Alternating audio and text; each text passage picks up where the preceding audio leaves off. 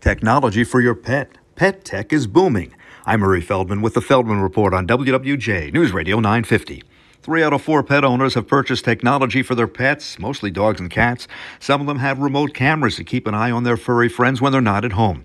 Watch out on that one. There's a story from the West Coast about one of those cameras being hacked. The bad guys can get into your personal lives through those cameras.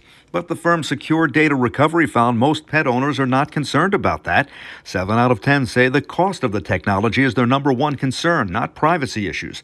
Most of them say they're happy with their technology. On average, they're spending between $200 and $225. And the most popular items seem to be the cameras, automatic feeders, and GPS collars. Men now account for nearly 40% of home care providers, many dads staying at home with the kids because of the cost of child care. It's been skyrocketing. And also in many of these homes, the wife is the one who brings in the bulk of the income. With the Feldman Report, I'm Murray Feldman, WWJ, News Radio 950.